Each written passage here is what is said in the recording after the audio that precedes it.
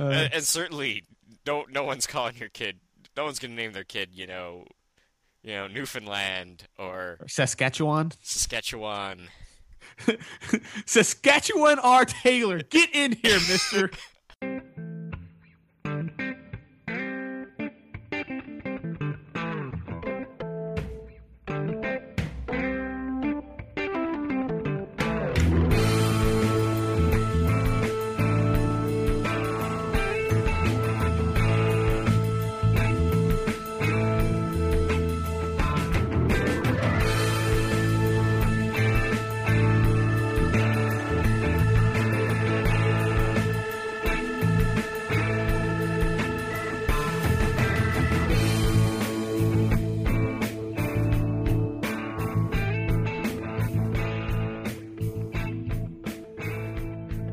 Hey, this is Scott. Wait, that's not how it starts.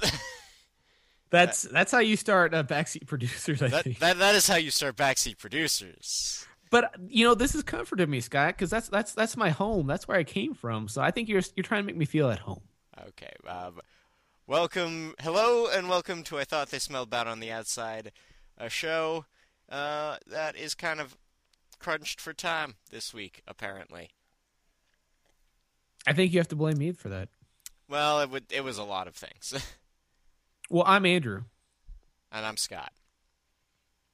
and you may remember us from our epic, hugely popular Black Company podcast about a year ago, I think. Yeah, it's been a year, so it's like, you know what? It is time for Andrew and I to go through a long fantasy series. But we did scale it back a little bit this year. Last year, 14 books, 12 books, 12 was, wait, 10 only. 10. But we're stepping back. We're going to go for a series that's only 6 this time around. You know what? In 2 or 3 years, we'll be down to trilogies. Well, I can still listen to that episode, and I can exactly pick out the point where I start to crash. I'm like, and I start to get exhausted there. Yeah, then this is where we died. uh, But yeah, and now you say it's hugely popular, and due to the way basically for a while, there was a couple months where I was mirroring all the episodes on Mevio.com, which got me a lot of click-through traffic and picked up some new people that way, at least for a while. And then Mevio was like, hey, we aren't going to host audio shows anymore, but we're going to leave all your audio shows up. So if people go to the show page there, that's the last episode, and it plays automatically. So technically, someone has heard at least 5 seconds of it 1,147 times. Which is more than double one of the real popular episodes. hey, it may be a hole in the system that our episode is exploiting, but I am okay with that. Yeah. I will take advantage and claim it's the most popular episode. It is in fact the best episode we ever did, and people are just sharing it around. So, before we get into the meat of the topic, I think there's something you guys usually do on Yes. Smells Bad on the Outside. Yes, it's called Pick of the Week, in which something for the week is cool, and we pick it. Would you like to go first? Yes, I would. I'm going to pick something that people may remember. Let's be honest, nobody remembers me. I'm on another podcast called Funny Books with Aaron and Paulie over at ideologyofmadness.com, where we mainly talk about comic books. And one of my co-hosts, Aaron Head, turned me on to the Bionic Woman comic book series from Dynamite Comics. I was a little leery of this. I'm a little bit younger than Aaron. I don't have the huge nostalgia for the Bionic Man and Bionic Woman that he does. But he told me Paul Tobin was writing it, and I was immediately sold because Paul Tobin is one of my favorite comic book writers. It has art by Daniel Leister, and I gotta tell you, the first issue is it's a little slow. It's a little setting the stage, getting things ready. But once you get past that first issue, things pick up, and it is a heck of a good story. Issue 5 just dropped this week. If you, like me, read your comics through Comixology, it's easy to go back and pick up all the issues for not much money, and I highly recommend it. Yep. And I think I'm gonna go for a game I picked up off the PlayStation Network. It was originally released in Japan as a non-disc thing for like $80 because Japan is weird about how they price their games. But it came over here, 16 direct download only, and it's called Tokyo Jungle. It is a survival stealth strategy thing wherein you play animals trying to survive in downtown post-apocalyptic Tokyo. Whoa, now you say animals, you mean like pumas and like tigers? Well, okay, the story mode, which you unlock by playing the bonus survival mode because it's a little backwards that way, you are playing a Pomeranian. A Pomeranian. Yes, you are a Pomeranian, and apparently, like, it feeds you clues as to what's going on and why all the humans went away and why there are all these animals running around. But part of it is that everything from the Tokyo Zoo has escaped now that the humans are gone and are just running around. So in the story mode, you're like little Pomeranian trying to get by now that your master isn't there to pamper you. So you start out and you have to like beat up house cats for territory, and then you're like, oh man, there's an attractive lady Pomeranian over there on the other side of all those wild boars. And then like the story mode progresses and you learn more about why stuff happened and deal with more crazy stuff. But the survival mode is even more hilarious because just the range of like any animal that appears in the game you can play as. You want to be a chicken? Go for it. Wow, that seems like you're just ass. That's even worse than a Pomeranian, though. I mean, you're literally a meal on two legs. Yes, and you have to start playing, a little baby chick. You have to survive like 15 minutes of gameplay as a chick. Ooh. And then every time, part of the game is that you get old and your stats go like to hell once you're old. So right. You have to keep breeding. So every now and again, you're back to being a chick. It mirrors real life that way. So I mean, is it all about evasion, or is there some sort of? Do you have any offensive things? Do you have any actual abilities, or is it just all about movement and staying away from bad things? Well, it depends on what you're playing. It's like if you're a deer, you just run from stuff and hide in tall grass, and there are even like big boxes you can get under, Solid Snake style. Nice. And can you walk around underneath them, Solid Snake style? Yes. It is exactly like Solid Snake. It is exactly like Metal Gear Solid. Like, in many ways, it mirrors Metal Gear Solid 3. Like, you can hide in the grass, and maybe you're okay. And then sometimes things see you, or you pick a fight with something that has friends, and so you're a gazelle on the run from, like, 15 rabbits. That happened once. Because they've got a mean streak a mile wide, right? Yeah. God, I love that bit. So all the animals that appear in the game eventually are playable. You just have to unlock them. So you can play like, dinosaurs and bears. Ooh. Oh, you got me with dinosaurs. And what's this called again? Tokyo Jungle. Tokyo Jungle. PSN. PlayStation 3, man. All right, wait. I'm catching up. I'm new to this whole computer stuff. And video gaming. Yeah. Okay. Well, that actually sounds. I don't own a PlayStation 3, but that sounds actually extremely entertaining. It's hilarious in a weird way because you're just like, I'm a house cat and I am running around the shopping district of Shibuya trying to not get spotted by this lion. And that's the other thing. The game keeps feeding you challenges to force you to do things as opposed to just sort of camp one or two areas. Yeah. So you'll be like, you have 10 years to get across the map and also, consume this many calories of food or beat up this one.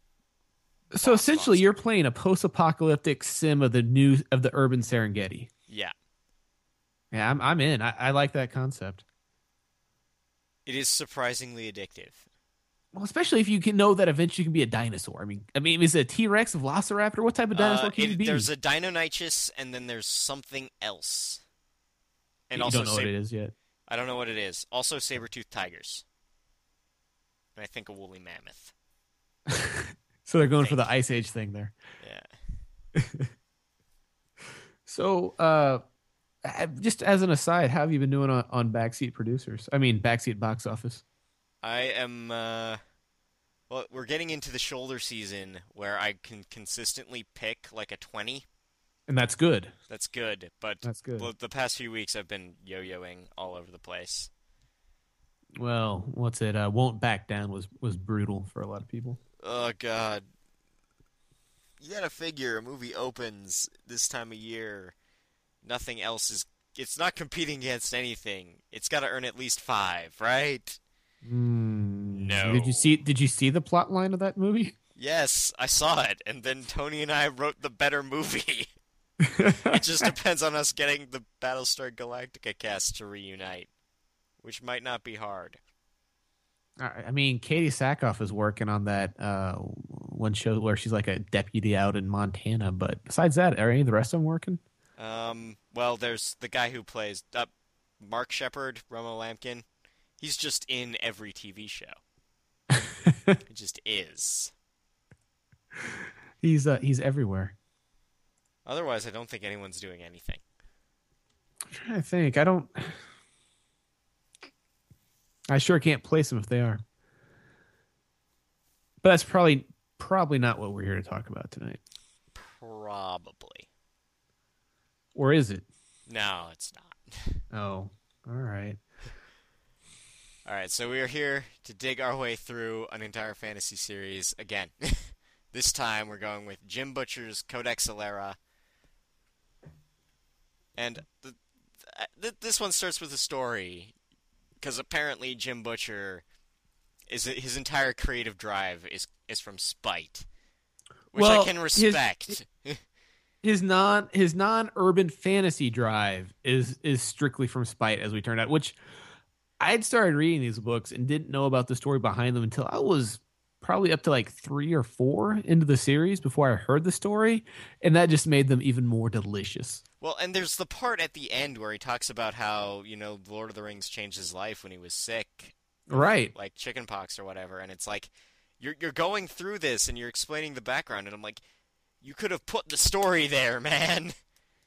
Well, to be fair, he probably don't come off as a dick. Yeah, so he'll just tell the story anytime anyone asks at a convention or in an interview. I can't explain it, but you should tell a story. I know you have particular delight for it, so Okay. so you go ahead and tell the story of the origin of Codex Alera. So Codex Alera started out with, I guess, the Delray forums writers' workshops. So these are like little online discussion boards where, you bat around writing techniques and maybe critique each other's chapters if you decide you aren't total dicks or, and so forth. And one thing that I guess was the particular bone on this particular subforum at that particular time with that user base was whether or not you needed to have a good story idea to get a good novel, or if you could just take anything and with enough technique and, characters and, actual thematic stuff, the thematic depth, you could have a good story out of anything. And these debates got pretty furious fairly frequently, and one user kept pushing Jim's buttons about it. And so Jim finally breaks down and says, it finally escalates to the point, where someone says, yeah, well, let's see you do it. So Jim says, sure. And the guy's like, okay, so if I give you a bad idea to start a novel, you'll write it and prove me wrong? And then Jim Butcher leans back very smugly, I imagine, and says, you know what? Give me 2 bad novel ideas. And the guy comes back with 2 topics. And honestly, I only think one of these are really bad. I think one of them, for me, isn't that bad of a topic. Yeah, I think, and so the 2 topics are Pokémon. That's horrible. And the Lost Roman Legion. And I think this guy might just have a beef with people using the Lost Roman Legion as a starting point for either alt history or some FPS fantasy series. Yeah, I would never say the Like, Lost Roman Legion's an original idea, but that doesn't make it a bad idea. and I should mention the Lost Roman Legion is Legion 9 for Hispania, wasn't it? Something like that. I'm The not sure. I think it was the light. Yeah, I'm pretty sure it's the Ninth Legion, which did go missing somewhere in Europe, probably because they got killed by Picts, because that's Yeah. what Picts did to Roman legions. Yeah, I mean, you had Visigoths, Vandals, Picts. I mean, there was no shortage of Goats, barbarians. Gauls. Yeah, a lot of Gauls, the Visigoths. I mean, there was no shortage of barbarians who are happy to kill Romans. Yeah. And funny thing is, I actually have two books sitting on my shelves waiting for me to read called by Harry Turtledove, which are alt fiction about the Lost Roman Legion. Well, yeah.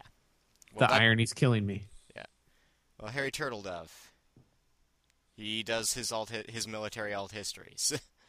Yeah, I mean, and this is someone actually gave these to me. They're not new books. These are 1987 is when they were published.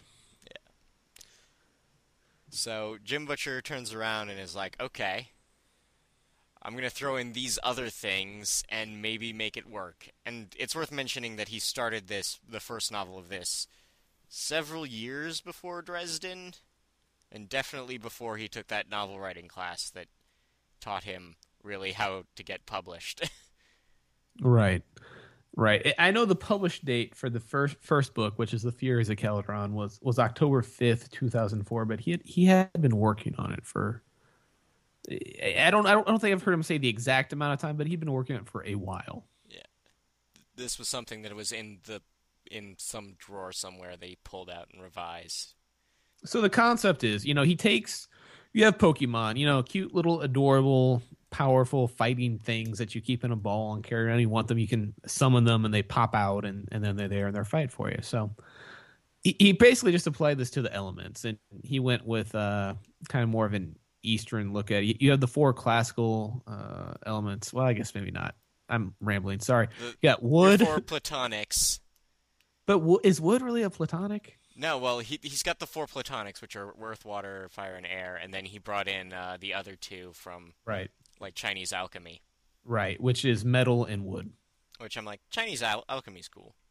If only they'd worked in some jade in there. But so you have these six elements, and all the human people of this continent called Alera have some varying degree of skill in summoning what they call furies, Who manifest themselves as part of these elements and can fight for you and do other stuff. and do other stuff. And it's kind of cool where he took some of the abilities and how they could Well, I think aid partway, you. like, he started out at Pokemon, and you can really see that in the first one where you're dealing with, like, the rural Fury crafters who give their Furies names, because it's like, you can almost hear Bernard running up and going, Brutus, I choose you! Yes, when he's first out there and they're fighting off the little war bird. That's exactly what it's like. That's pretty much exactly what it is, especially when you have an opponent who also has big hunking animals at their beck and call. Yeah, and I can't accurate this giant, basically like nasty bird. It's like a carnivorous ostrich. Yeah, what is Final Fantasy? Don't they have those like little bird things with the beaks? Chocobos, Yeah, yeah. You think they're anything like that? probably something like that. Yeah. Anyway, so that's kind of where he gets the Pokemon. And then I think somewhere around book 3, he started watching Last Airbender, and the Fury crafting gets awesome. Yeah, it goes from summoning these things and having them manifest to I'm going to harness their power and do awesome things. Like, he even admits to the Airbender influence. Like, there's one panel, I think at a Comic-Con 2 years ago or something, where he's like, yeah, if someone ever offers me a big bag of money for an Alera movie, I'll say yes. But until then, Airbender's around. Did you see the last episode? That was awesome. Well, and but I believe it's from the very first novel though, where he had them writing the earth elementals, like it's basically like a moving carpet of earth that could just fly and accelerate you even quicker. So they were literally like earthbenders riding the ground. Yeah, like he there was already some elements of it there, and I think some of it just crystallized after that. So the story, so the Lost and Roman Legion, really, it's at least the second book before it really starts to become.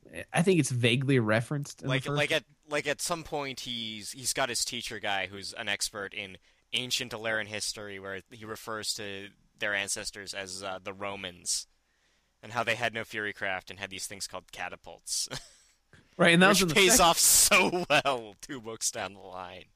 Right, and that was in I believe that was in the second one where he's off at the academy and he has that teacher and he's actually out like excavating these ruins of this old emplacement. He's like, "How do they build these walls? It's like they use tools or something." Like, what the hell's with this? It's like they had like axes. How'd they Well, do that? why Why would wouldn't they you just? do that? Why would you just use your fury to make a wall? I mean, crazy. And there's actually a really good, like, I think this is against out of the supplemental material he's talked about, where it's like, yeah, Alera is just sort of an interdimensional dumping ground It because makes there's sense. so many different crazy weird races and they just kind of fall on there and deal. Like, I think he always tells people to reread the first book, and when they go to the Wax Forest and that initial description of it, think impact crater. I could see that. Yeah, the ecology of the world makes little to no sense in terms of who's where, and it's like all these horrible things are surrounding this bastion of humanity, and they all want to kill it, Yeah. which is interesting from a story because there's constant conflict from it. So I guess the first book, Furies of Calderon, kind of sets forth, kind of sets the stage, shows you who everybody is, and it kind of rotates around this young boy named Tavi, who, oh, shocker, has an He's uncertain parentage, doesn't know a lot about his dad. He's the only Alaren who can't craft a fury. And for the record, he is a farm boy with dreams of going to the academy in the big city.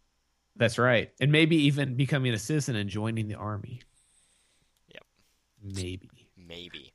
because There's his dad was a big famous military guy and had served in the army and was well respected for his military service and was quite good at what he did.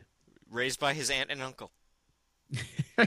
There's a point where you can almost see him staring wistfully at a sunset, and you kind of like, he never mentions if this planet has 2 suns. I'm gonna say there are. I'm sure there's water condensers there of some type. I don't know what you would call. He never has to chase any runaway slaves, though.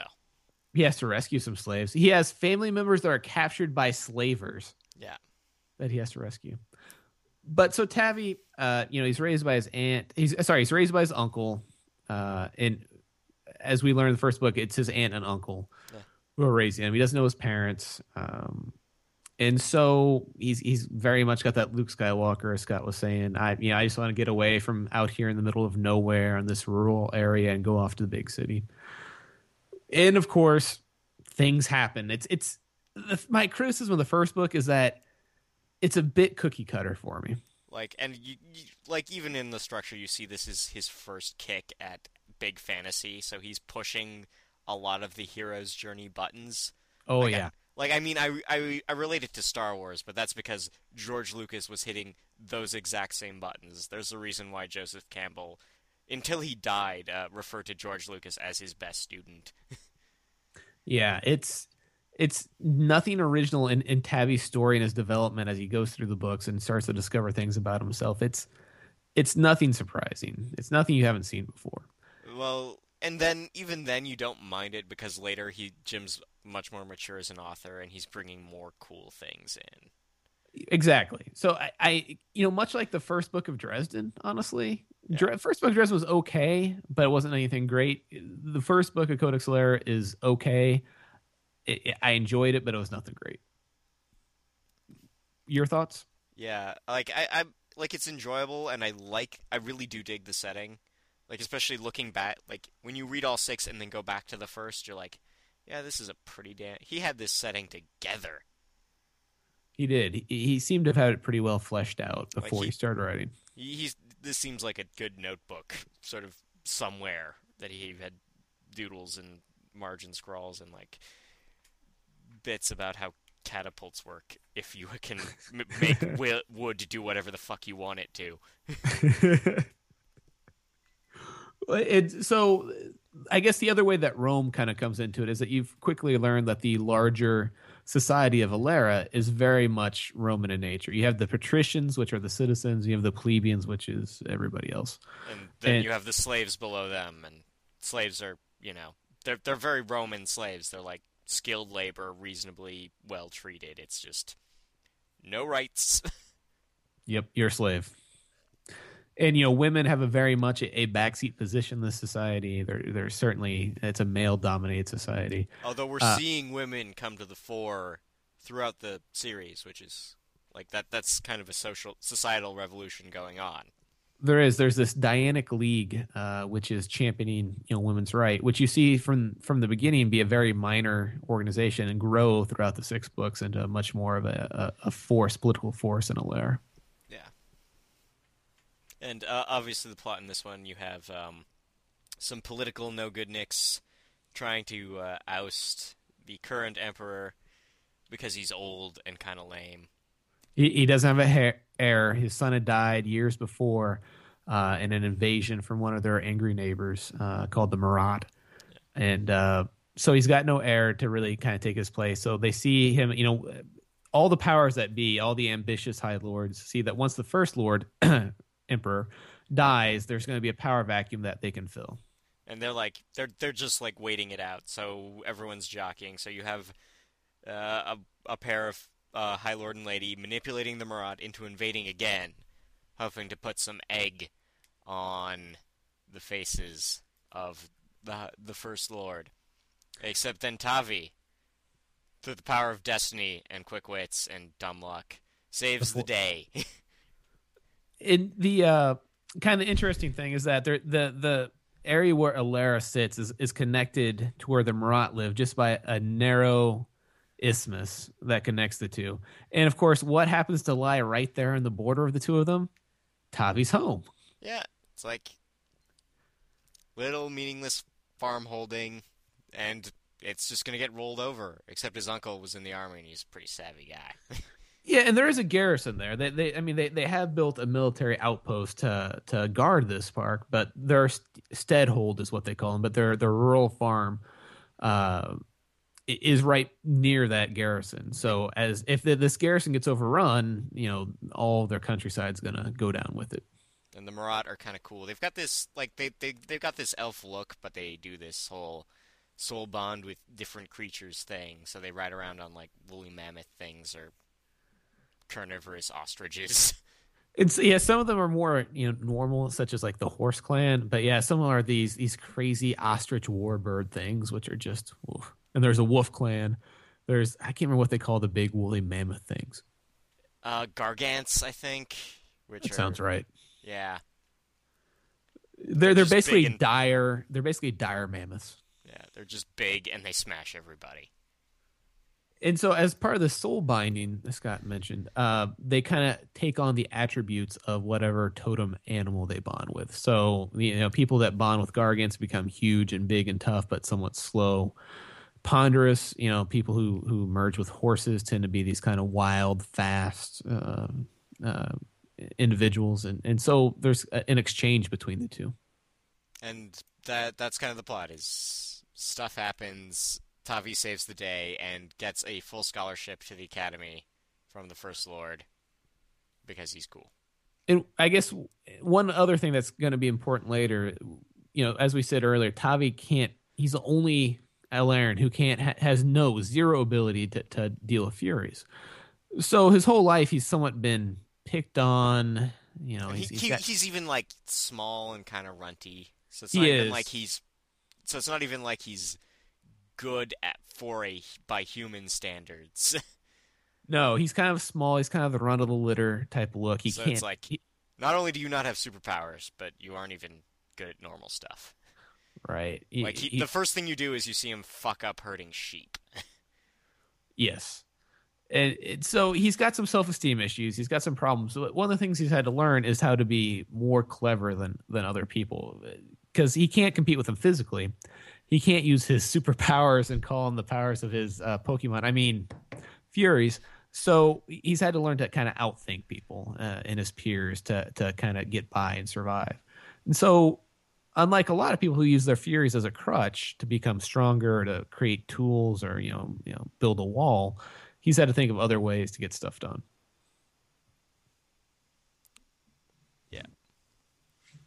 So the second book, Academ's Fury, finds it's 2 years after the events of the Furies of Calderon, and Tavi's attending the academy, which is there in the capital, the Alera capital, and he's being sponsored by the First Lord for gratitude for what he did to stop the invasion of Alera by the Marat.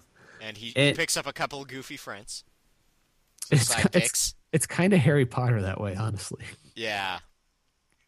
He's got these couple of friends. They're kind of quirky. They're not the popular kids for the most part. They're kind of the outsiders. And they're total contrasts from each other. And they tend to run into these, nobility, the sons and daughters of nobility who are pretentious, think they're better than everybody, and they tend to butt heads. It's almost like the noble sons are almost like the pure bloods, and him and his friends are kind of the mixed blood. Man, there's a lot of parallels to other stuff in here, isn't there? Yeah. So, and I guess this is an interesting point, is that both this and the Dresden have this interesting parallel to that initial debate that provoked this series, where it's like, it is kind of derivative, but by pure storycraft on Jim's part, they're still fun. It is. It's a lot of fun to read, and especially with the second one, they start to get really good, in my opinion. Oh, yeah. You very much, this one takes you into the politics of the empire, and you really start to see the different factions involved. Yeah. Because in addition to his schoolwork, he's also been recruited, to pay his way. He works as the emperor's page, the first lord's page, on however many nights a week. So you also find out there's this kind of cool secret agency within the empire called the Cursors, who are, allegedly just messengers, but are really trained to be assassins and spies and work for the emperor directly. And I don't know about you, but I love the scene where, him and his friends who are also part of this kind of secret cursor training that's going on with their masters, kind of this older, wise Zen-like guy. Well, he has this outward eccentric persona, and then when it's time for business, is game face. All business. So he goes down there, and they're sparring, and Tavi's being matched up against these people, and he keeps losing, and all of his friends obviously are feeling really bad for him because he's looking really bad in front of the boss, in front of the teacher. And man, they're all done with their training session, they're all leaving, and the teacher calls back Tavi, and everybody gives him looks like, "Oh, sorry, buddy, you're gonna get it." After they all leave, the master's like, "Good job. You made them think they beat you. Well done. You succeeded at the task I gave you." It really gets these circles within circles within circles that you start to see more and more of as the books go on. Yeah. And this is the book that introduces another race, with the Canem, who are just 7-foot-tall wolfmen. Yeah, essentially they're wolfmen that, werewolves that never turn into anything else besides their giant werewolf form. And I really like the Canem. They are probably my favorite non-human race in the book. They might be they're up there for like favorite non-human race in fiction. I'll agree with that. I'm on board. There's also another race introduced to this one that is my least favorite non-human race, because while Tavi's at the academy, some bad stuff starts going down back at home with these kind of insect-like invaders called the Zerg. They're the Zerg. Yeah, but could the Zerg take over people and use them as drones, essentially, like the Vord can? It's one of their unit abilities. Okay, all right, I'm in then. I just think of it because they always need like the wax forest to move over, and I'm like, yeah, that's Crouch. You're 100% right about the Crouch thing. Like in the later books, when the Vord problem gets really bad, and they start describing wax just coating whole like states and cities, I'm like, in my head, that wax is purple. You are, that I had that same reaction when I was reading. I was like, man, that's exactly like StarCraft. But yeah, so the Vord, Tabby kind of screwed up a little bit in the first book while he was off stopping, the war with the Marat, and might have woken these guys up. Like they were just chilling in their forests, and he woke up something big and nasty. Yes, and now it's also invading. It's the Marat are having trouble with it. The Alerans up on that part of the continent are having problems with it, But not like and big problems or any problems that would make anyone care. right, it's not like there's a horde of them outside the garrison waiting to kill them. Just people are missing out. Steed holds are becoming depopulated mysteriously. Like cows just mutilated. Oh yeah, mutilated cows everywhere. And then there's this waxy growth that starts kind of popping up, and which as Scott said is basically the croach for the Vord. And I don't like the Vord at all, Scott. Yeah, There's nothing I like about them. I like they're a force of nature. They're like you start thinking of them as sort of just this natural disaster that's coming. But they are kind of a natural disaster because they don't have any personality to them. But they're not natural in the sense of the natural world order because they're obviously outsiders to this Yeah. world, and Like they're they're just just mostly there to excavate the existing problems between the other races and within Alera. right. And they're impersonal. They have no character to them. Even later on in other, which we'll get to, but at no point do I really like them. Like you don't feel like, ooh, this is exciting the way you might get out of, say, like if this had been the same thing with zombies. Right. It seemed really contrived and artificial. And I was thinking when I think of my picture of the aliens, honestly. Yeah, there's a fair bit of Alien in there too. Yeah. But Zerg's a great comparison as well. And Well, they're just especially later when you get the Vord Queen, who's totally not Kerrigan. No. no, no, she's not the Queen of Blades at all. But man, there's seriously there's so many parallels. What I'm talking about, they all We, come we crashing in. Okay, fun drinking game for this episode, guys. Stop this, start again, and just do a shot every time we name drop something else. So if we do it indirectly, take a drink, and then we directly do it, then take a second drink, and Yeah. it'll be a good day. Do not do this while driving. If you can't feel your front teeth anymore, stop. Or if you can feel your front teeth, stop. Because that's like the stage after. Yeah, so that's a good early warning sign. If you have to check your front teeth, if you feel like you need to check, stop. Yeah. So yeah, so I don't like the Vord. I just found them bland and uninteresting, and they were the weakest part of this book for me. All the stuff in the capital that was going on, aces. The Yeah. politics between the High Lords, awesome. The Vord, Yeah. They're just there. yeah, they just seem like a very contrived threat. When there's plenty, it seems like there's plenty of other story opportunities with these Alerans being surrounded by natural enemies. It seems just weird, like this. Oh, aliens are here now. Watch out. And this might come up later, but Jim has other ideas for the setting that I really want to see happen.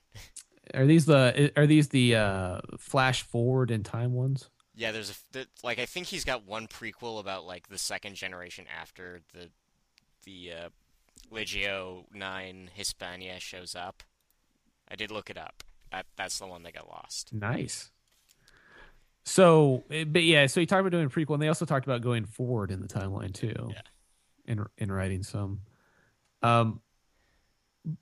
But essentially, the story ends. The people out on the frontier are able to kill off the Vord, and they're all worried about because some of them have escaped. So they try to alert the proper authorities. Proper authorities don't seem all that interested in learning more about the Vord and seem to think these hick farmers from the frontier don't know what they're talking about. Yeah. There's also a lot of, like, as much as, you have the nobles, the plebs, the slaves, there's also, like, this level where, like, plebs from the frontier are lower than regular plebs. Right, right. Yeah, plebeians from the capital are much higher on the social ladder than the plebs from out in the frontier because they're just a bunch of hick farmers trying to carve out a piece of land and grow wheat. Yeah, and they name their Furies. Oh yeah, which is so silly. Yeah, and I love the rationalization that far like the frontier Fury crafters are better at it because they don't know they can't do this stuff. Yeah, by giving it a personality and calling it by name, and they're basically the Furies out on the frontier. The theory is they're less domesticated. Yeah, They haven't been broken up into the kind of component parts by a bunch of different people using them, and they're because the Furies do tend to get passed down through family lines in the noble houses. whereas back at the capital, the nature's been so domesticated that they've kind of lost all personality, and with that, along with that, some of their strength. So there's Anything that. else? Anything Uh, else we want to say about Academ's Fury? um, this is when I actually started to like. God, what's her name? The Isana, not Asana. His his buddy, his friend at the academy. no, Tavi's Marat girl thing. Her Oh, name. let's see. Her dad's name is Druga. Hold on. This is bad. She's a major character. Uh, but she's just the Marat. It's like I never think of her by name. She's just the Marat that hangs out with Tabby. Amara, right? Amara. No, Yeah. no, shoot, No. no. That's the cursor lady who Mm. marries Bernard. Uh, hold on. Processing. Katai. Kitai, that's it. Like she has this sort of like the she's got this honestly she's an anime character. Like she's probably the lead girl from a Magical Girlfriend series. She's got the big eyes. She's got the big eyes. She's Belle Dandy. Or maybe better is Lum from Urusei Yatsura. We kind of glossed Drink. over this. Exactly. We kind of glossed over it earlier, but in the first book, she plays a fairly large story about Tavi being able to stop the invasion. Yeah. And at some point, while they're going through this trial together, they almost seem to bond with each other. It almost seems like she soul bonds with him instead of with an animal. Which is interesting perspective that Marat have on humans, but well, they're just like a horse or a gargant. They walk on two legs. Yeah. They help me do useful things. And so Katai, because this, Tavi doesn't really understand at this point, but she does. And so She's annoyed. It's like could have just gotten a horse. Would've she been really easy. she really wanted to be a member of the horse clan. Kind of pissed that she's not. So she actually follows Tavi into the Empire Center in the second book and starts spending time with him because she knows that they're bound and he doesn't know it yet, and no one's really explained it to the dumb human yet because he's just an animal. But she's staying near. There's almost the assumption that he should already know. Yeah, like it's like explain to someone why you breathe. Yeah. So you start to see more of her. So what'd she do in this book that made you start to like her more? Well, it starts here and then it comes full swing around like book 4. But I think it was just she stopped being this outward, annoying antagonist. I'm better than you all the time, and just being like, God, you're an idiot. I'm gonna help you not be an idiot for a while. I'm gonna open this door for you and take you down to the store because I know you can't find it there yourself. Yeah. You'll just mess it up. Yeah, I can't say I started to like her in this one, but she definitely was more I didn't dislike her as I did in the first book.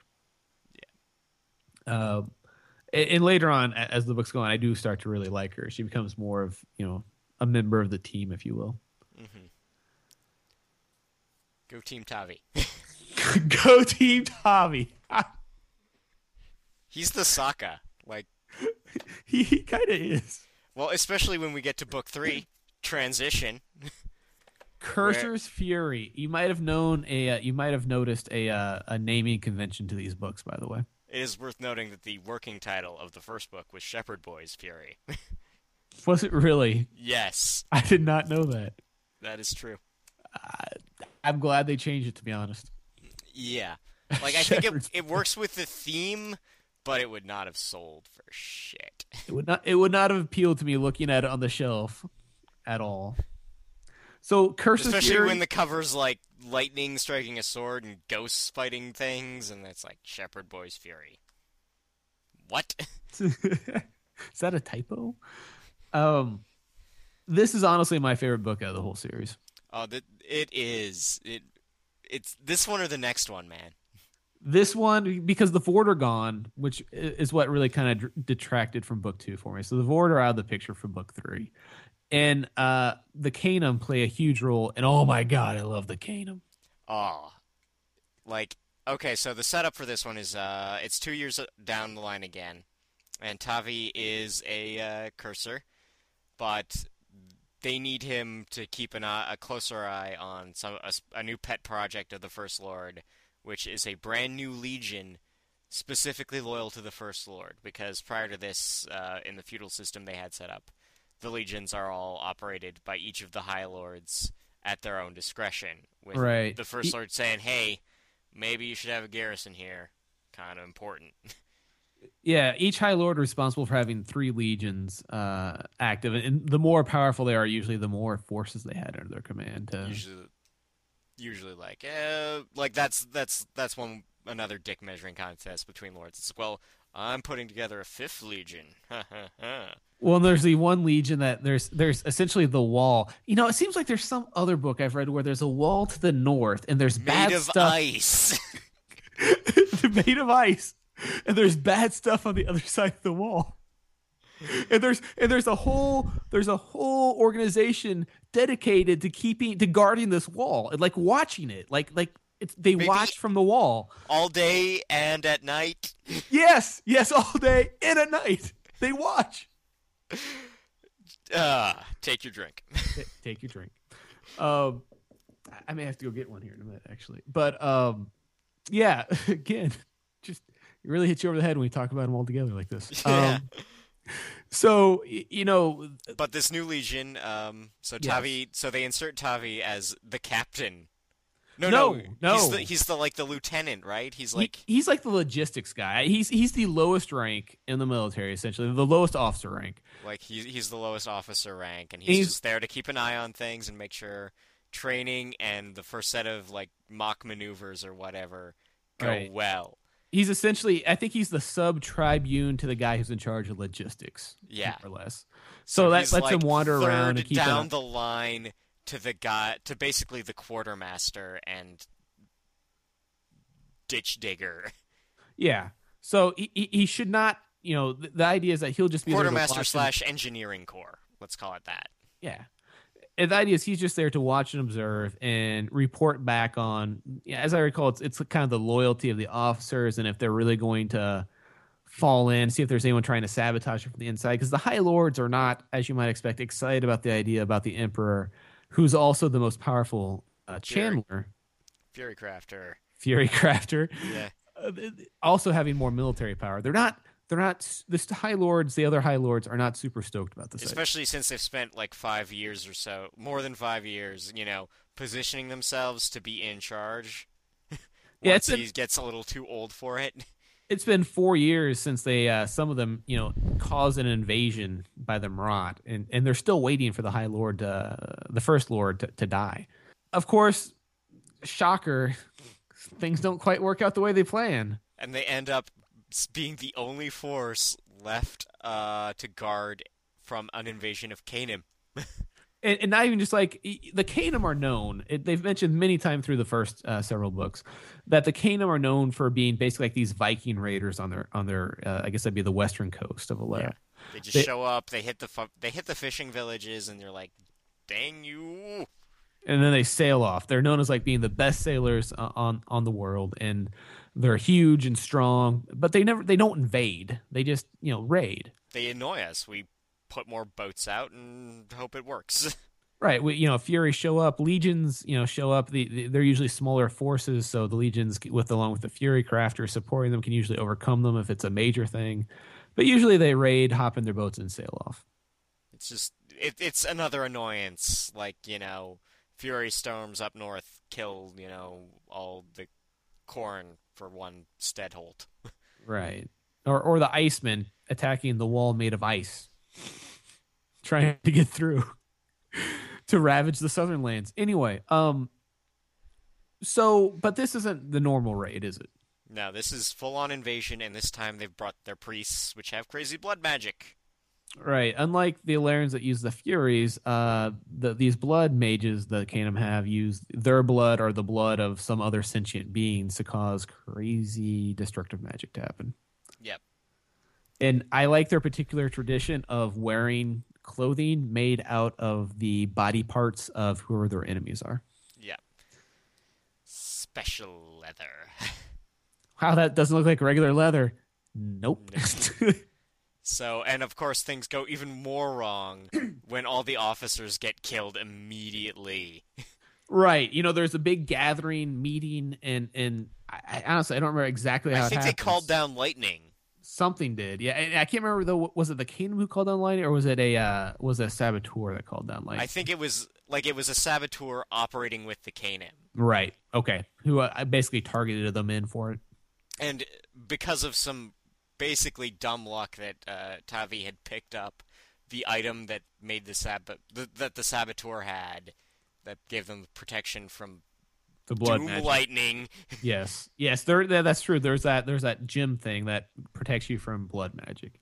So he's like the last guy left alive, and it's like, I'm not a real army commander. Well, good, we're not a real army. And so essentially the geography is such that they bottleneck at this bridge. The Kingdom have kind of taken over part of Western Alera, but they can't really get across. They can't cross this river.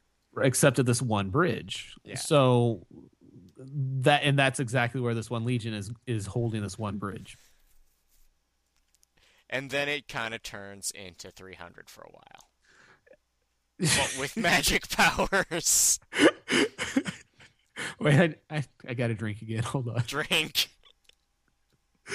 And so they hold out against a vastly numerically superior force. It keeps attacking them. They keep holding this bridge. They keep holding it. They Tavi keep holding keeps it. coming up with crazy things for these untrained fury crafting knights to do. And I gotta tell you, Scott, there were parts during those battle scenes where I was like yelling and screaming. Cheering even. Yeah. Oh my god. I mean, it's not original, but it is some great reading. Yeah. I was so caught up, like at that one point where it looks like the flag's fallen and they get it back up. I was like, yes. Yeah. they will not come. And there's like some great verbal sparring between Tavi and the head shaman. Yeah, they do have some parlays out in front of the bridge where Tavi talks to them, and also the military commander, guy who becomes fairly important as we go on. Yeah, like it settles into this bizarre relationship of it's almost like Patton with Rommel. Yeah. It's like, you magnificent bastard, I read your book. Well, in the Kingdom society is like, yeah, we don't regard friends as much. We regard our honored enemies much higher than like friends or family. Like the best thing you can have is like have a Kingdom call you like their honored enemy. It's like, you keep me on my toes. I respect that. And yeah, it's God, I just love it. And I can't tell you about anything great, new, original. I just love the story of them holding this bridge against the Kingdom. Yeah, and that's really all it is. Like last time, it was all politics all the time, and some Vord goings on. Like there were 3 plots kind of going, and here it's just like bridge. Yeah, there's a little politics going on off screen with Asana running around and doing some stuff, but for the most part, it's just them holding this flipping bridge. And it is awesome. God, I just want to go reread it now. It's a fantastically well done battle sequence, a siege that goes on, and it doesn't get old. It doesn't get stale for me, because that happens sometimes when it drags on. Like the siege of that elf town in Shannara, the elf stones of Shannara. Like, oh my God, are they still fighting?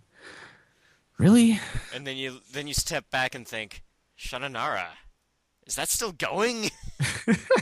Apparently, I haven't read one since I was in junior high, but apparently it's still going. Like I and I understand that there's spin-offs and prequels and side stories and stuff, but it's just like, really, Terry? Look, she's got a mortgage, Scott. Yeah. It's like R.A. Salvatore. Occasionally, he's got to write a Dritz book to make some money. No, he's got to keep writing them so Watsy won't take his character away. Is that part of his contract? No, like this is the story with Salvatore is that he was like he did the trilogy, the first trilogy. It was like, Right. okay, that was fun. I told the thing, and now I'm done. And it's like, okay, well, Driz sells a lot of novels, so we're gonna get this other guy to do one. And it's like, no, you don't. Now, when we say the first trilogy, you mean the Icewind Dale trilogy or the the Homeland Sojourn No, Exile? Icewind Dale. Like Icewind Dale. Okay. he thought he was done with that. But nope. But then it's like, wait, you're just gonna give him away? Yeah, that's what the contract says. We own him. We can do what we want. It's like, fine, I'll write you another one. Like he's Well, possessive enough of this character, just keep doing it. and for a while it's awesome because that Homeland Exile Sojourn series was amazing to me. I love that trilogy. Like, and as much as I will bitch about Driz novels, they still gave me Jarlaxle, and he's fun. Jarlaxle is fun, and when Jarlaxle teams up with Artemis and Trary later on, those guys are like the best buddy cop movie ever. The first two books of that set were awesome. Yeah. So But back on topic. back on topic, Book Curse's four? Fury. I mean, it's awesome. Favorite of the series. So it ends book 3. Basically ends with them effectively, although there's a lot of Canum still alive and wandering the countryside. Essentially, they're defeated. Yeah, they are routed. Strategically speaking, they're done, and they come to an agreement between the military leader of the Canum and Tavi that they're going to help. Basically, you find out that the Canum kind of forced out here. Yeah. They didn't really, because they brought all these dependents. They didn't really want to come and invade. They really didn't. Most have of a their choice. forces were merchants and craftsmen. Right. They're unarmed. They're rabble given makeshift weapons, and since they're huge giant wolf creatures, they're still fairly effective for being untrained rabble. Yeah. But they're definitely irregular troops, and they had some regulars too. But you find out that they didn't. This wasn't really their idea. That the spellcasters kind of forced them out here to invade Alera, and they brought their non-combatants to basically found a colony here. Yeah. Which gives us book 4. And okay. Well, see, this is the bridge book, so I can't quite recall what happened. So this is Captain's Fury. This is where they try to get him the Canum home. Yeah. I can't remember if it's at the end of 3 or start of 4, but basically Tavi says we will get you guys back home to your land, and we don't have to fight anymore. We don't have to annihilate each other. You guys, we can make our peace, and we will help you get back to where you need to go. And one of the things they did was that the spellcasters had burned, as I recall, some of the Canum ships. Not all of them, but they'd burned enough that like the civilians couldn't hop back in and But sail it's like, back. yep, you're stuck here now. Right. You got to kill all these humans and make a home here. So I love what the solution is because the Larans don't necessarily have a shipbuilding industry. They have ships, but it's not like their thing. Like they just go up. Like they make river boats. Or coastal, yeah. And coastal skiffs. They don't go across that ocean. Yeah, they're not in deep sea sailing. So what they do is they take these giant icebergs. Oh no, wait, that's later. Sorry, That's later. That's later. later. That's later. Sorry, I'm jumping ahead. So, in fact, I think the more I think about this, I think I might have jumped far. I think maybe the War of the Canaan was still going on at the start of this book. Yeah, like they're still hunting them down, and then The Canaan had kind of settled back. They weren't really pushing to invade the rest of the countryside, and so the pressure was kind of off, but they were still there and had still kind of taken this big swath of land. And of course, this book takes place 2 years after the third book. And so kind of the war effort, as I remember, and again, my memory may be imperfect, is that the politics kind of started to interfere with the Alarans' ability to prosecute the war against the Canaan. yeah. And you get a lot more politics with Asana and this guy named Senator Arnos, who's a dick. Oh yeah, like this is Lord Kelair doing more messed up shit, right? Yes, yeah. Yeah. Lord Claire is very involved. Right, he tries to stage a coup. That was it. Like he starts Yes, an outright civil war. and they go out there and they like try to take Tavi. And one of the other plot lines is the senator tries to take Tavi away from being the commander of the forces that are fighting the Kingdom. Because, he's not actually from the military, as it turns out. Well, it's awesome. Like I remember there's a couple points in this where they're talking and they're like, "Yeah, what's your name again?" And that's where you're from, huh? Yeah, the name I use isn't my real name either. It's cool. We don't really care. You're taking good care of us and you're leading us successfully in battle. Like, We and, don't. like, that's the thing, is the Legion he's under don't care. They really don't. And there's even this guy who's spying on him, who's posing as one of, like the veteran soldiers, sergeants essentially. Yeah. And he's like, "Yeah, I just don't care." It's like, you know what? I'm supposed to betray you. I don't wanna. You're good for the Empire. Right. And so yeah, so then there's the coup with Kalair in this one. Excuse me. So Tavi's kind of to this point where they're trying to depose him. The people they put in charge are just screwing it all up, and the Larans are starting to get slaughtered because they don't listen to anything. They don't listen to people who've been out here fighting them successfully for 2 years. And so the new forces and the new kind of command structure that rolls in is just making a mess of it. Yeah, and so at the end of it, they settle the Civil War and manage to broker peace with what's left of the Kingdom, and it's like, we'll take you home. I'm pretty sure Gaius, like, makes a volcano erupt just to fuck with Kalair. Yes. Yes. Right, because there's a scene where Gaius, who is also the first lord, Yeah. I don't know if we've ever put those two titles together, but yeah, Gaius, he has to, there's all these furies, and they have all these oaths you've seen all through these books where they swear by these great furies, right? And they're usually giant mountains, all volcanoes or oceans or whatever. Yeah. And they, Gaius lets on like, because people think these are just like mythical beings, like they can't really exist, right? No, they're just It's just mythology, right? they're fairy tales. Exactly. But it turns out these great furies actually exist. And the First Lord gets to talk to him. And you can't really control them, but But you you can poke him. you can prod them. You can kind of stick them with a poker and get them to react. And so if he gets close enough to this volcano, and this is kind of a ridiculous plot setup, but it was fun reading. So they go commando style into the jungles around Calera's southern city where this giant volcano is. And he can't use any of their bending because they'll get caught.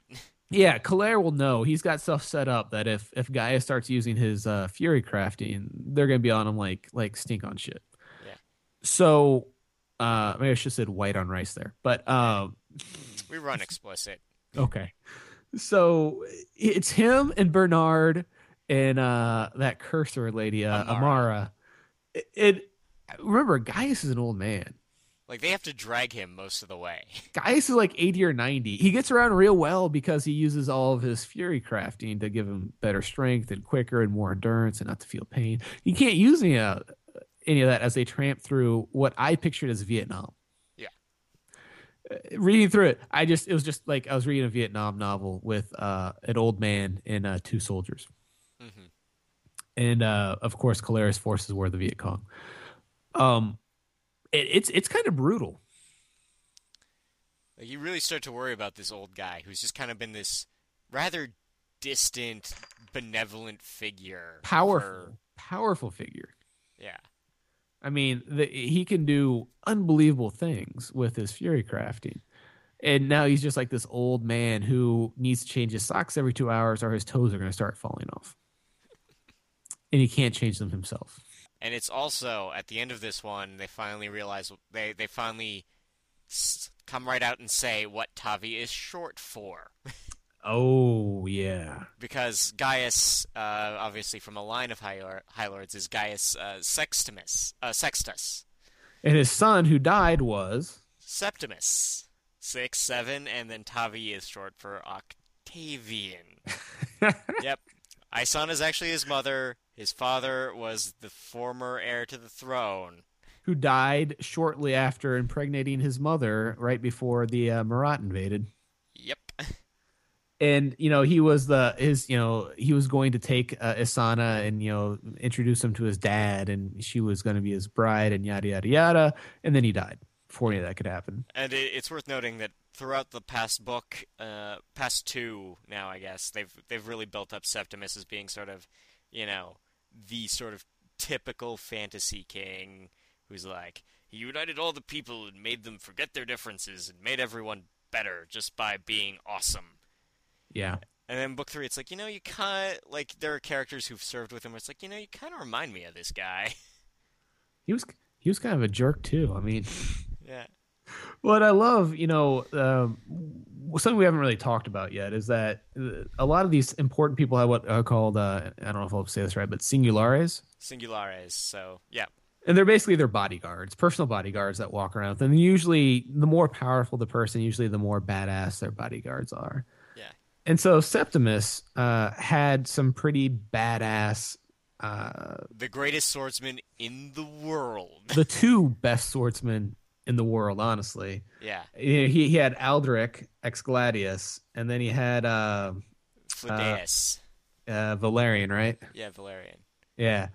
And there's this whole story about what happened with these bodyguards after Septimus died, because they essentially failed their duty. Yeah. They weren't there to protect him because they were sent off to protect Tavi's mom, who was pregnant with him. And so there's all this guilt about them. Like, well, if we'd been there, maybe he wouldn't have died. And I do love that storyline advances this book as well. And God, I love that storyline. Yeah. Because it turns out this kind of this guy, Deaf mute idiot.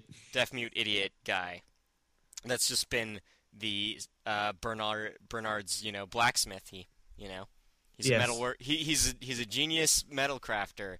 Just, only speaks about 4 words, but you point him at a forge, he'll get the job done. And he has Or a so giant you thought. and he has a giant brand on his face that the legions only put on cowards, basically people who ran from battle. And so he's got this giant brand of cowardice. So people have always treated him very, very badly. And he just takes it, for book after book. He just takes their abuse and punishment. And then it's like, yeah, nope, that's... He put that brand on himself because It's a hell of a good disguise. Because it's a hell of a good disguise, and he believes it. Yeah, he does. He has some guilt wrapped up around that. Yeah. But yeah, so greatest swordsman in the world happens to be Tavi's servant, essentially. Yeah. Yeah. Man, I'm sure that's like something else I've read, but boy, I can't quite place it. Hidden protector, greatest person in the world, the greatest fighter in the world to protect a hidden king. Anyway, so if you know that one, leave it in the comments and then take a drink. So this is the one where they end with they're going to head back. They make peace with the Canaan. Kalar goes down in a giant when the volcano basically goes off and wipes out his capital city. Yeah. And Gaius Sextus makes it back home afterwards, and he's a little dinged up, a little banged up, not quite himself, but makes it through. Gaius tells Tavi who he is, as you said, and Tavi says, look, I made peace. We got to get these guys back. Gaius says, okay, take this cohort of this legion with you, and, God go with you. Yep. Good luck. And because he's already and it's not like it's inconvenient for him, because he's already got this halfway planned out. Like, he could have told them anytime, but it's like, ooh, I get to formally declare my heir and then send him a continent away so he can't be assassinated. Right, because one of the things we've learned through the previous books is that Septimus's death, probably an assassination, really. Probably was just an assassination by competitors for the throne as their first move to open a way for them to become the first lord themselves. Yeah. Because, and throughout this, there's a bunch of forces aligned against Gaius, but the face of it has always been Lady Aquitaine, who Yeah, she's just a power-hungry bitch. But sexy. The Smexy, yes. Mm, mm. Just get all quibbly just thinking about her. So that brings us to Princeps Fury. So kind of the heir to the throne in this fantasy world is called the Princeps. So There there you you go. go. All right. So he heads off with the Canum, but shocker, when he gets back to the Canum's homeland, things are not all flowers and sunshine and puppy dog fights. No, it's... Hey, the Vord have killed almost all of us. We're down to 3 cities, guys. Hope you can help. Yeah, the Canum were apparently this gigantic continent of just billions, millions, if not billions of Canum lived there. And they called them Or, ranges, and they were just spread, and they were just, I mean, each range was bigger than all the Alarans put together. yeah, And then the Vord that Tavi woke up, and they chased off in book 2. yeah, Yeah, that's where they went. yeah. And another little fact is that Varg, who was the Canaan ambassador to Alera, has kind of struck up an odd friendship with Tavi. And he keeps calling him Tavar. It's just like... And he assumes it's because he can't work the words quite right. And this book introduces you into what a Tavar is, Yes, yes. which is a Wolverine. Well, it's like a Wolverine demon, isn't it? Yeah, it's like a demon Wolverine. I mean, it's not just like an animal. It's like these little vicious things that they call like demons, like these demon Wolverine claw and fury things that are like, aren't they like small but amazingly fierce and deadly? Yeah. At this point in book 5, we've got all the pieces in place, and it's just all of them tumbling down in glorious fashion. Because over on one continent, you've got Tavi with his small cohort of legionnaires in the Canum against an overwhelming horde of Vord. Back on Alera, you find out the Vord have actually crossed over to Alera too and are starting to do bad things. Yeah. And now everyone's like, oh, hey, those crazy steadholders were right. Let's band together. Let's get them together and they'll save us. Well, and it turns out they do, because, hey, catapults. Catapults are awesome. And, the Vord very much use these swarm tactics. So just, think aliens or Like, Zergs. they're mindless peons. They just rush. They win by numbers. Yes, they don't really have much in the way of tactics for the most part. Yeah. But as you're over in the Canaan homeland, you kind of find out why there aren't even more. Essentially, there was a queen, and she started making other queens, but the other queens she made were Crazy? Crazy. They also couldn't have offspring of their own. Yeah. Which So made them crazier. yes. So she neutered them so that they couldn't be basically replace Gain her. any sort of independence. Right. They couldn't just go off on their own. But you could use them to command, because the Vord are much more intelligent and effective when they have a queen directing them. Without the queen, they become much more easy to slaughter and kind of mill about a lot more. So they find out that there's a few queens left, and they get through and blah, blah, blah. Let's boil it down. There's a big siege of the last Kingdom city. It's eventually destroyed, but in the process, Tavi and Varg and the boys are able to kill the queen that's there before they retreat off. And now they're retreating off, and they need even more ships. They had the ships they brought all of the Canaan from Alera on, but now they're escaping with a huge number of the population of the last Canaan city with them. So what do you do when you need boats quick, Scott? Icebergs. Icebergs! Especially when you don't have enough watercrafters to protect you from the crazy powerful ocean-going furies. That's right. Because icebergs are perfectly normal. We don't have to attack those and eat the humans inside them. They're natural. So yeah, they get all these watercrafters to shape giant holes inside icebergs. Yeah, and at this point, you were also introduced to Canaan cavalry, and they ride these big bulls. And Max, Antelar Maximus, who has been Tavi's sidekick for 3 books now, he kind of takes a shine to one in a bizarre way. Like, he hates it, but he loves riding it into battle. The Targ. Yeah. And the targ that they ride, it's almost like a Klingon type animal where essentially you have to beat it into attacking someone else instead of attacking you. Yeah. So, any chance the targ get, they're going to take a swipe at you. And so Andalar Maximus does have this kind of love-hate relationship with his. Which he named New Boots and Steak.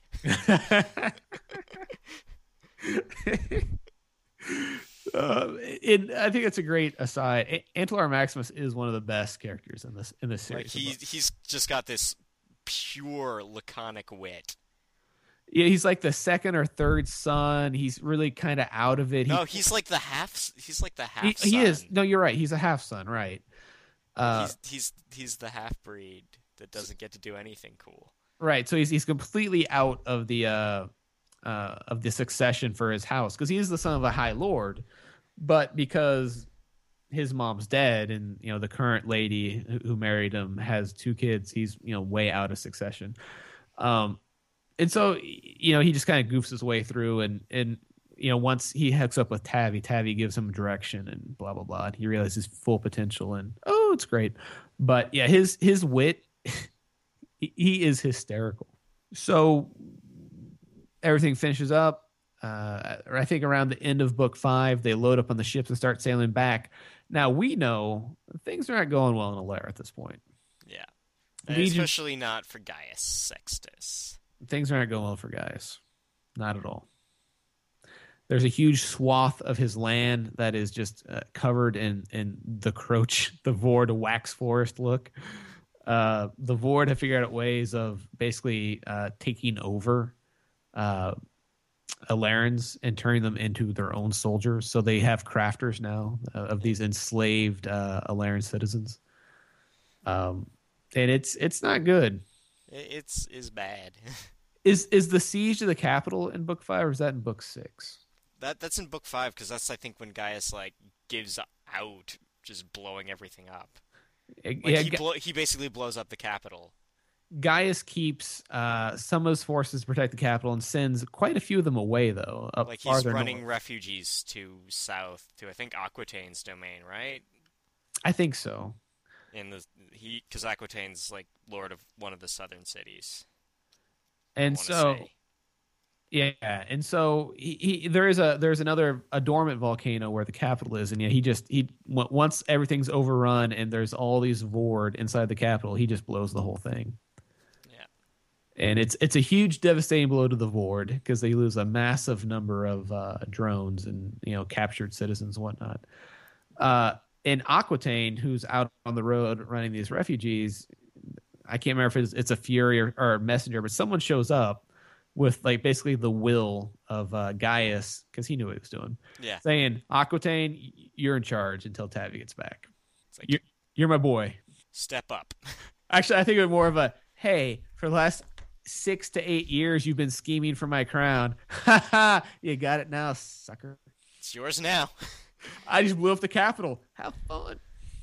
And then we move into book 6 and we find out that Lord Aquitaine, as much as Lady Aquitaine's a complete bitch who's just hungry for power, Lord Aquitaine really thinks he's the best. Like he's an okay guy and just thinks he's better for the job than Sextus. Well, he's got a lot of skills. He's an excellent war leader. He's a very powerful crafter. So I mean, his confidence is high esteem of it that he holds himself in is somewhat well earned.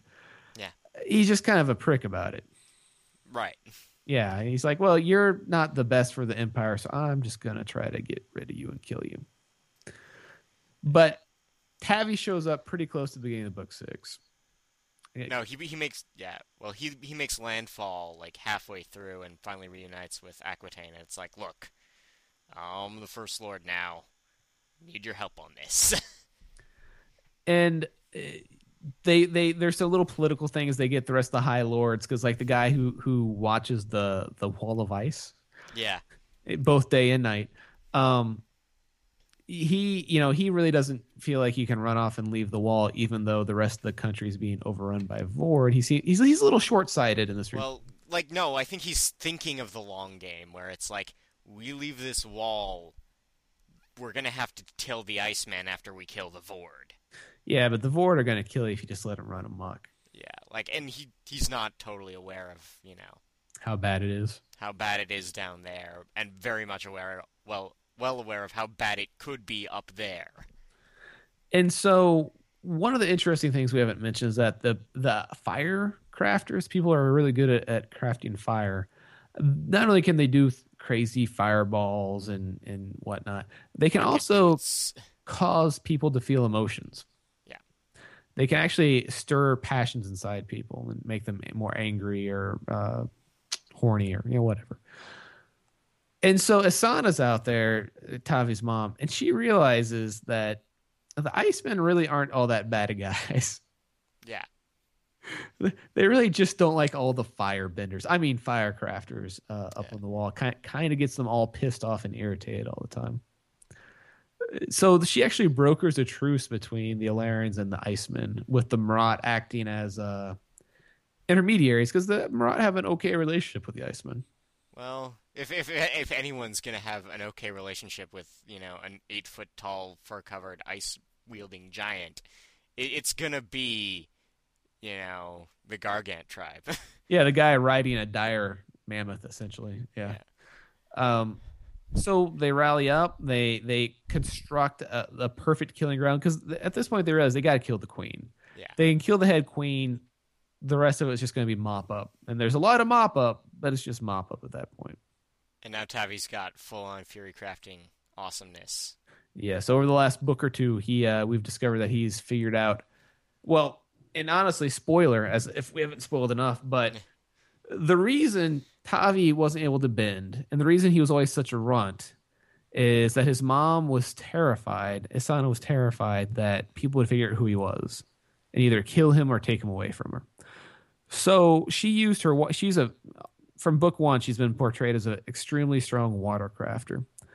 So she's been when he was a baby, just a baby in her arms, she used her watercraft to stunt his growth. And that just to make him look younger, so they wouldn't click as to, hey, didn't you spend a lot of time around the Princeps about 8, however many years ago that kid was born? Right. And somehow, and she doesn't really know how or why, but by doing it, she also somehow stunted his ability to interact with Furies. Yeah. But as time goes on, he starts to get past that block and starts to learn how to craft them himself.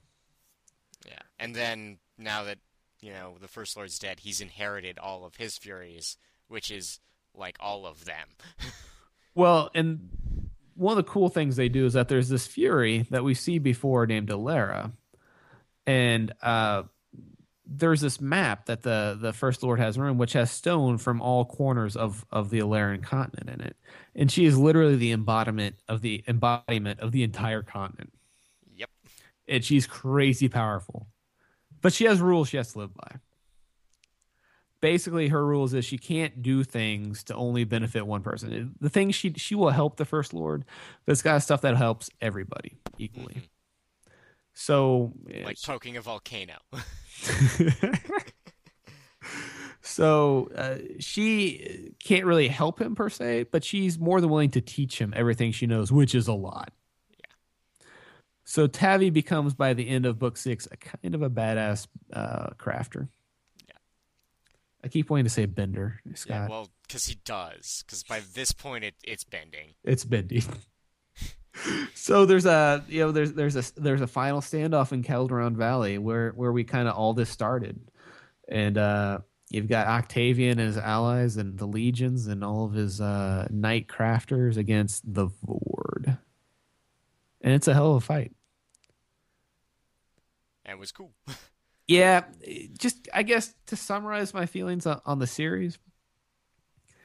The first book, like I said, it was okay, not great. Oh, well, then, after they win the fight, like, Tavi, it's like, we're going to incorporate the Canum into our society and make everything and the better. Marat and Iceman, yes, everyone's big gonna multicultural society, and we're going to redistribute the lordships, and we're going to break up the Furies so that people can find them based on merit and all this stuff.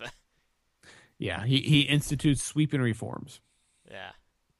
Awesome moment of crowning, roll credits.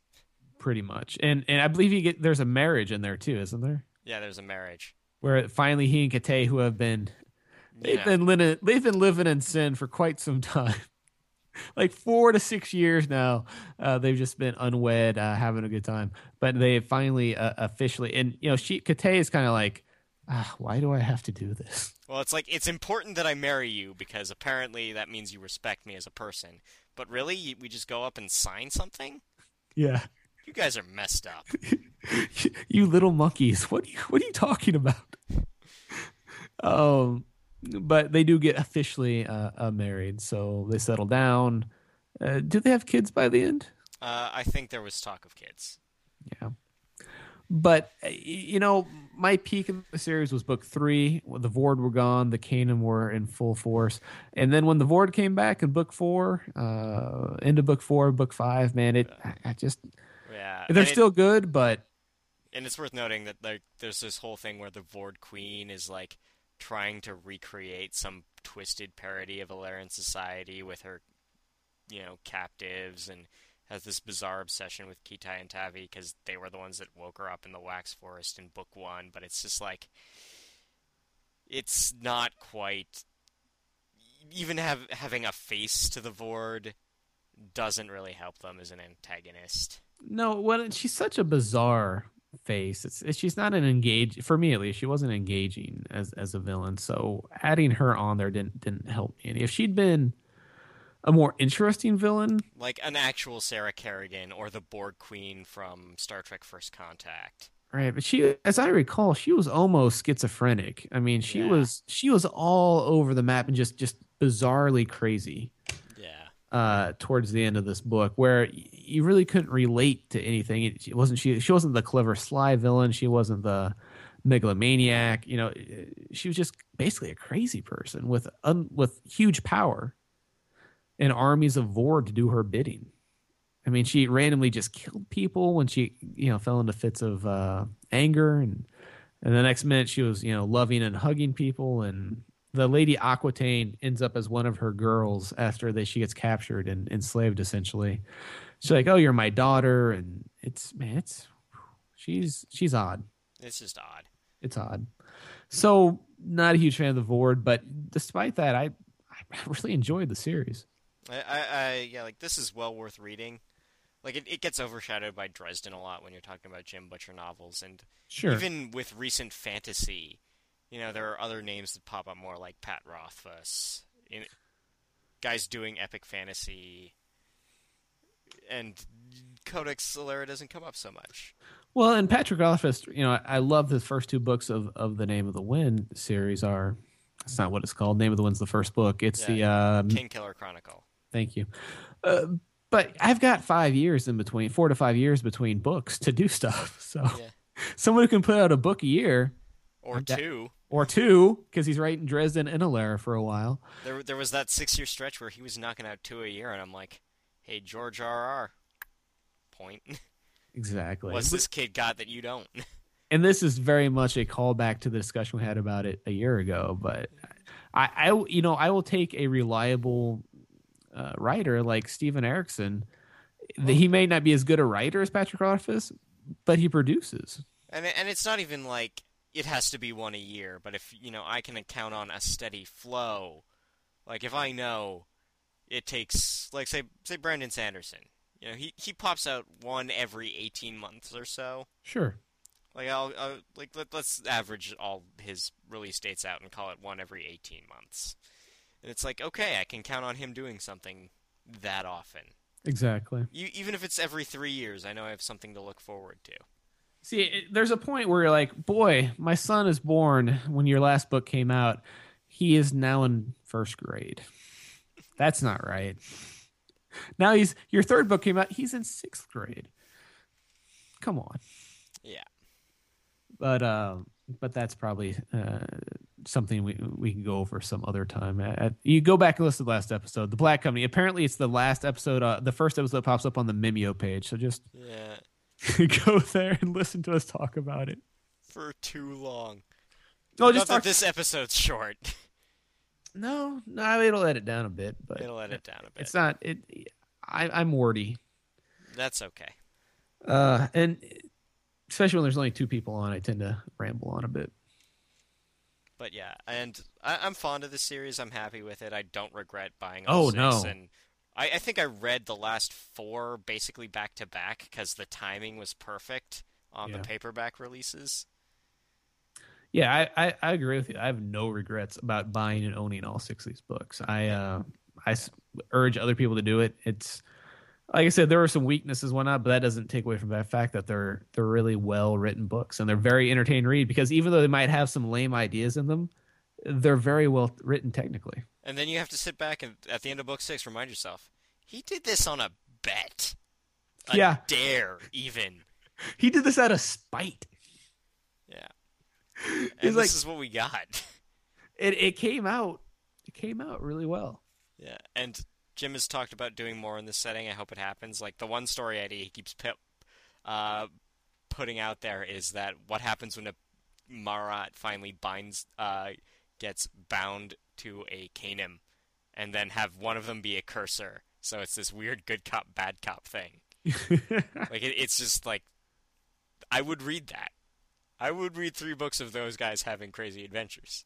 Absolutely. All right, man. Should we stick a pin in it? Yeah, I think so. All right. I need to go. I need to go curl up in bed. Yeah, same here. All right, man. Well, thanks for having me on again. Appreciate it. Well, maybe we should do this more than once a year.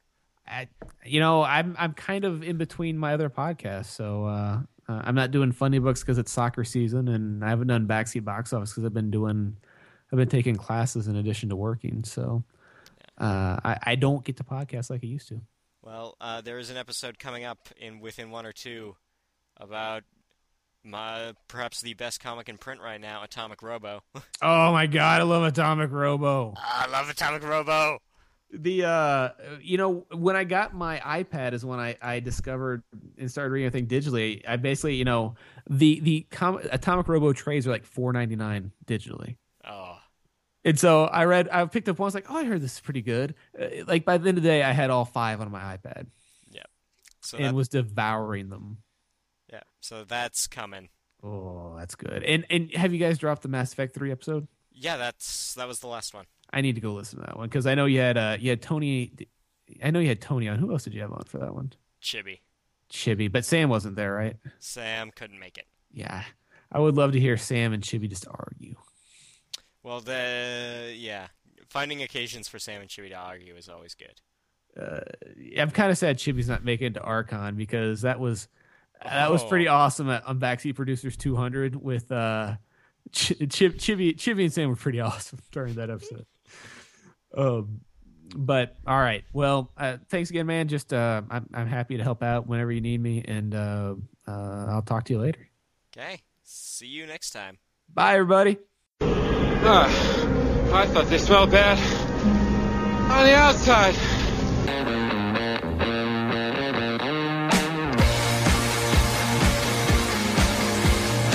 I Thought They Smelled Bad on the Outside is released under an international attribution non-commercial share-alike Creative Commons license version 3.0.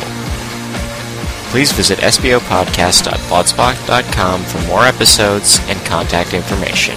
Thank you.